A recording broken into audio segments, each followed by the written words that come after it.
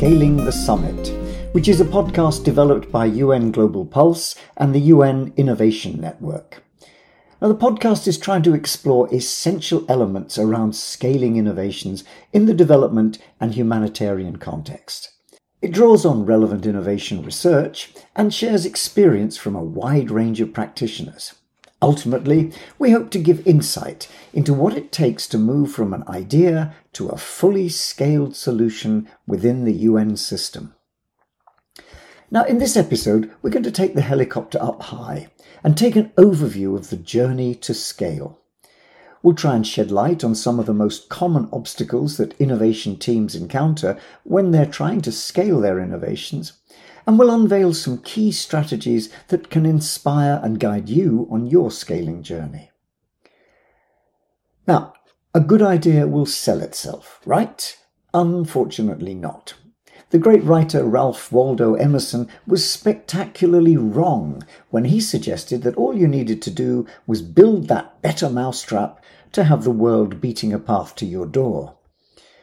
History's full of examples of innovation that, whilst being good and proven solutions, more than just a gleam in their inventor's eye, still stubbornly refused to scale. And although they eventually found their way through to having an impact on a widespread basis, it wasn't always an easy ride. Think about Earl Tupper and his alchemical miracle, creating a beautiful product, Tupperware, which even won an award for its design. He somehow took unpromising raw material, the thick, black, sludgy waste from oil refining, and made it into bright, colourful food containers. But his product most certainly didn't sell itself. It stagnated in the market, until a woman called Brownie Wise teamed up with him and pioneered the social marketing which brought the product into the homes of key influencers. Or Mr. Otto Rohrwedder. Who? Well, we often talk about an innovation being the best thing since sliced bread. Well, he was the innovator who gave us sliced bread. And his journey, like Earl Tupper's, wasn't a simple one. As a gifted inventor, he developed a machine for producing sliced bread, but its journey from idea to innovation was a long and arduous one. Along the way, his factory burnt down and he nearly went bankrupt. But after 10 years, he was able to patent and launch his great idea, only to see it arrive with much more of a whimper than a bang. The bakers to whom he tried to sell it were underwhelmed. They thought the machine was too complex for everyday production, it was bulky, took up precious space, and they weren't convinced of the need anyway. Teetering once again on the edge of bankruptcy, he persuaded a local baker, Frank Bench, to invest and install the first machine. And on July the 7th, 1928, the first loaf of commercially sliced bread was produced by the Chillicothe Baking Company of Missouri and sold under the brand name Clean Made. While bakers had been skeptical of the benefits, local families in the Midwest were much more enthusiastic. Within 2 weeks, bread sales from the bakery had increased by 2,000%. The idea quickly took off across the country, and 2 years later, the New York-based Continental Baking Company began using Rohrwedder's machines to build an entire business around sliced bread. By 1933, almost every bakery in the US had a slicing machine, and 80% of the bread produced in America was sliced. Now, scaling takes time, and it takes systems thinking. It's more than just a single innovation brought to life, proving the concept and meeting the needs of a pilot set of users. Take the vision of Dr. Govindappa Venkataswamy back in India in 1976. Having spent a lifetime working as an eye surgeon in the Madurai hospitals, he retired, planning to devote the rest of his life to bringing sight-saving eye care to the poorest people in his native state of Tamil Nadu. The innovation at the core of his thinking was an alternative way of carrying out cataract surgery procedures, not by inventing sophisticated new techniques, but by rethinking the process. Much like Henry Ford, he reimagined the entire system drawing inspiration along the way from sources widely distant from healthcare, such as fast food hamburger restaurants. His ideas began to take shape, and he was able to reduce the costs of operations and their aftercare by 90% without compromising patient safety. 50 years later, and this innovation's had enormous impact. Over 15 million people can see who would otherwise have gone blind, and the approach has been adapted to a wide range of elective surgical procedures, diffusing right round the world. On the way, the original innovations around the surgery itself have spread into now what's called the Aravind Eye Care System, embracing education, preventive care, diversifying into artificial lens manufacturing, and replicating the core hospital concept across multiple sites. It's been a long but ultimately successful journey to scale. So, scaling innovation is much more than coming up with a proven and tested solution to a problem. It's about finding ways to negotiate the many different rocks and potholes which are strewn in the way of those trying to make the journey to scale. It's hard enough in the commercial world when the main challenge is getting enough people to buy into a solution, growing the market.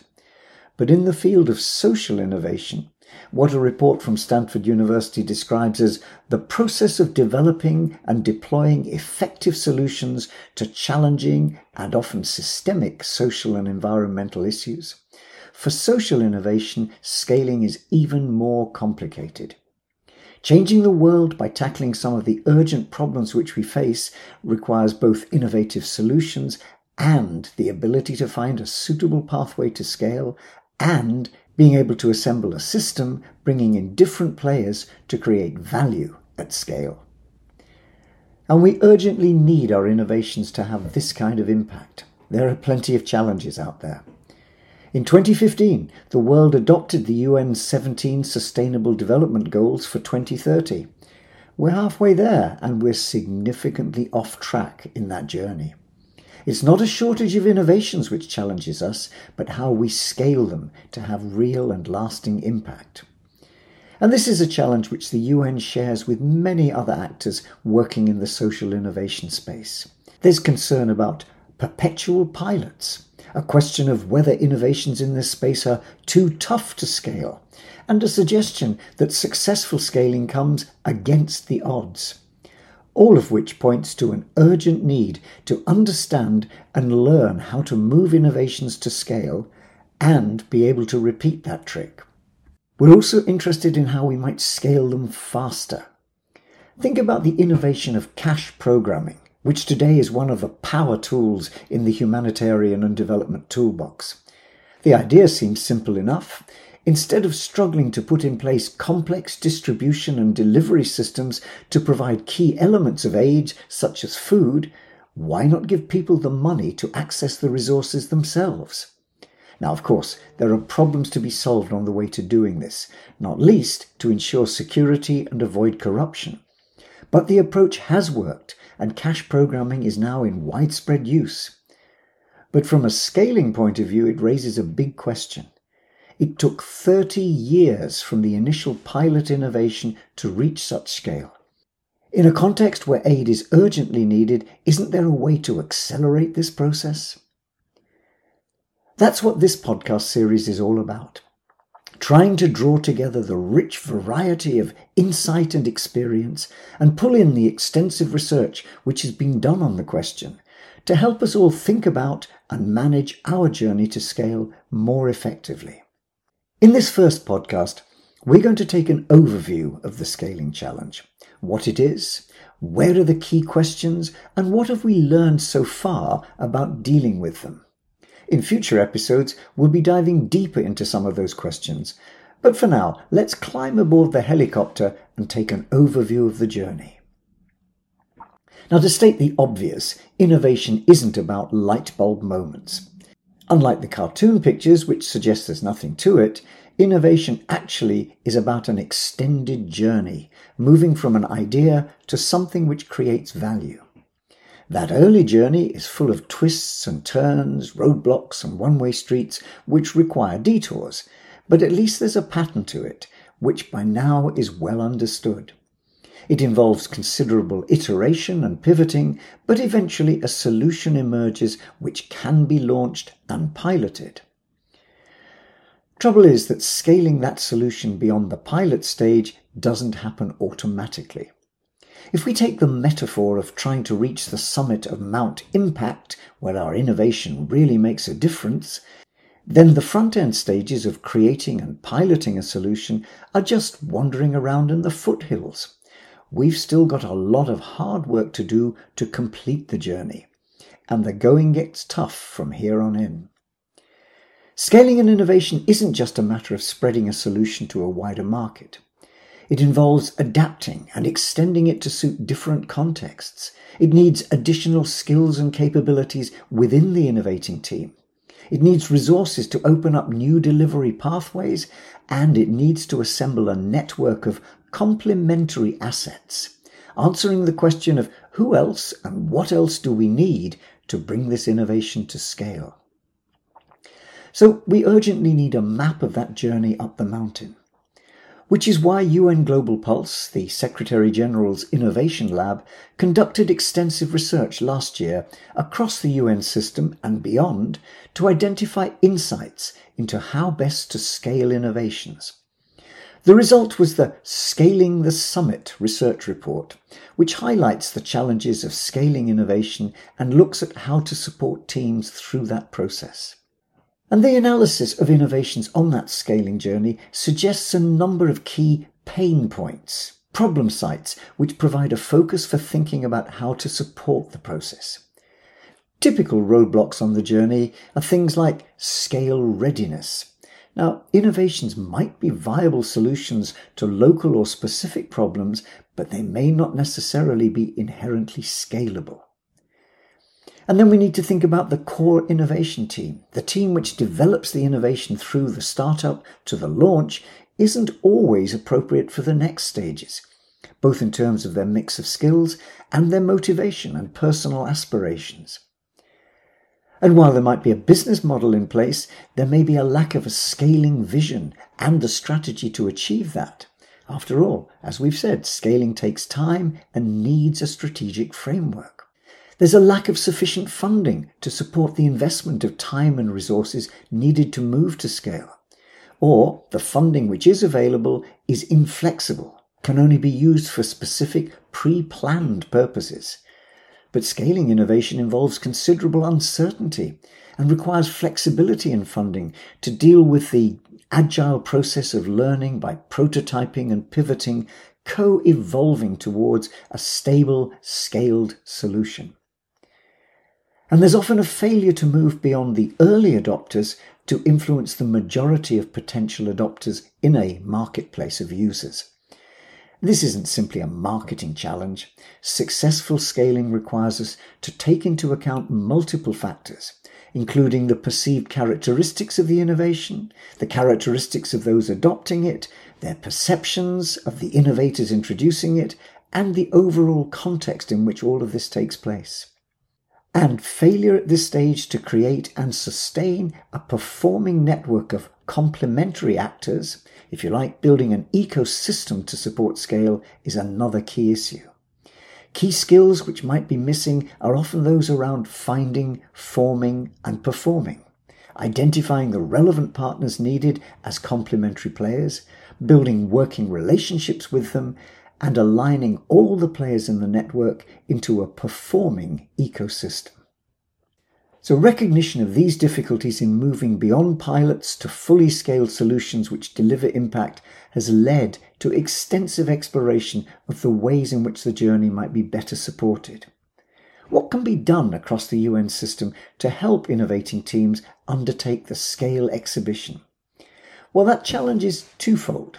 It's all about how to find specific interventions which can deal with the pain points on the journey, but it's also about how to create a structured vehicle for repeating the trick, supporting multiple cohorts of innovators through their journey to scale and integrating these specific interventions.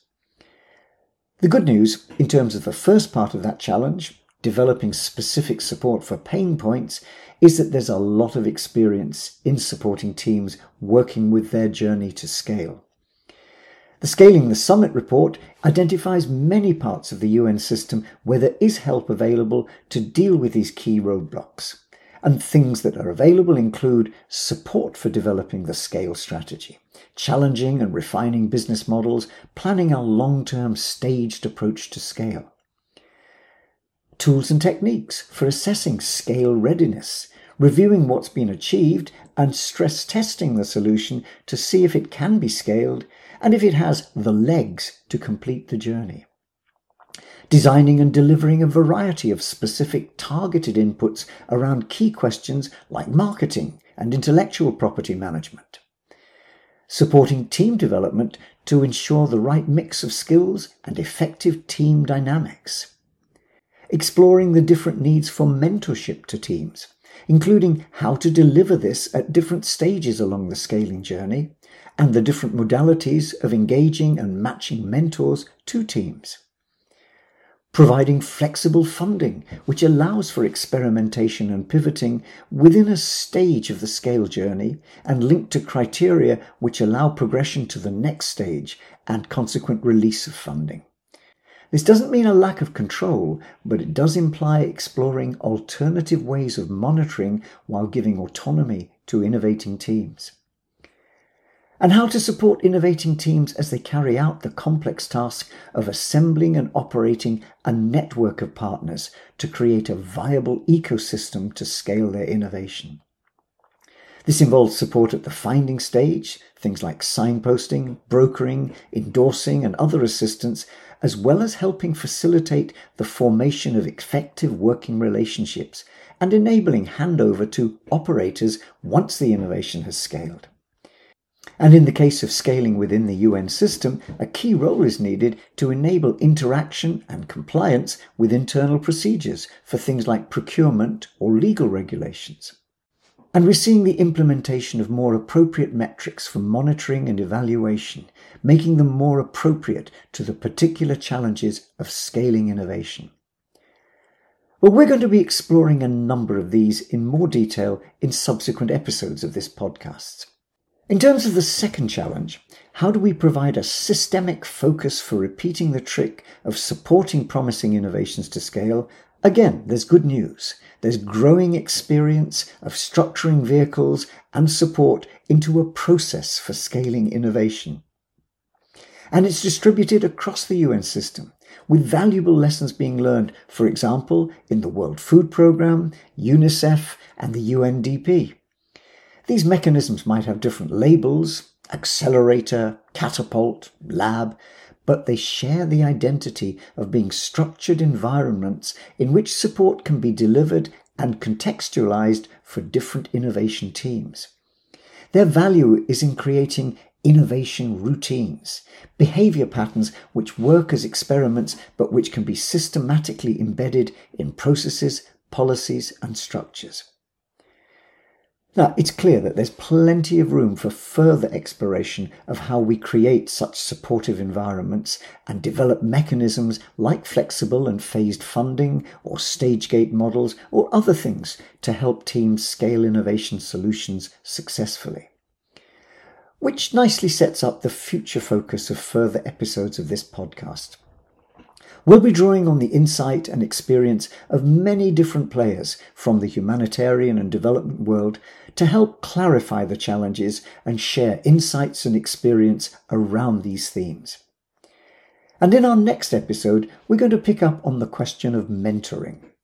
How can critical friends help innovation teams think through their scaling strategies? And how can they support the development and learning within the team? And how can they operate as guides, partners on the long journey to scale? We'll be joined by Ian Gray, Clara van Praag, and Christina Russell, who between them bring a wealth of experience as both mentors and mentees. So, listen out for that, and meanwhile, thanks for listening. I'm John Besant, consultant with the UN Global Pulse, and I'll be your host for that and future episodes of the Scaling the Summit podcast.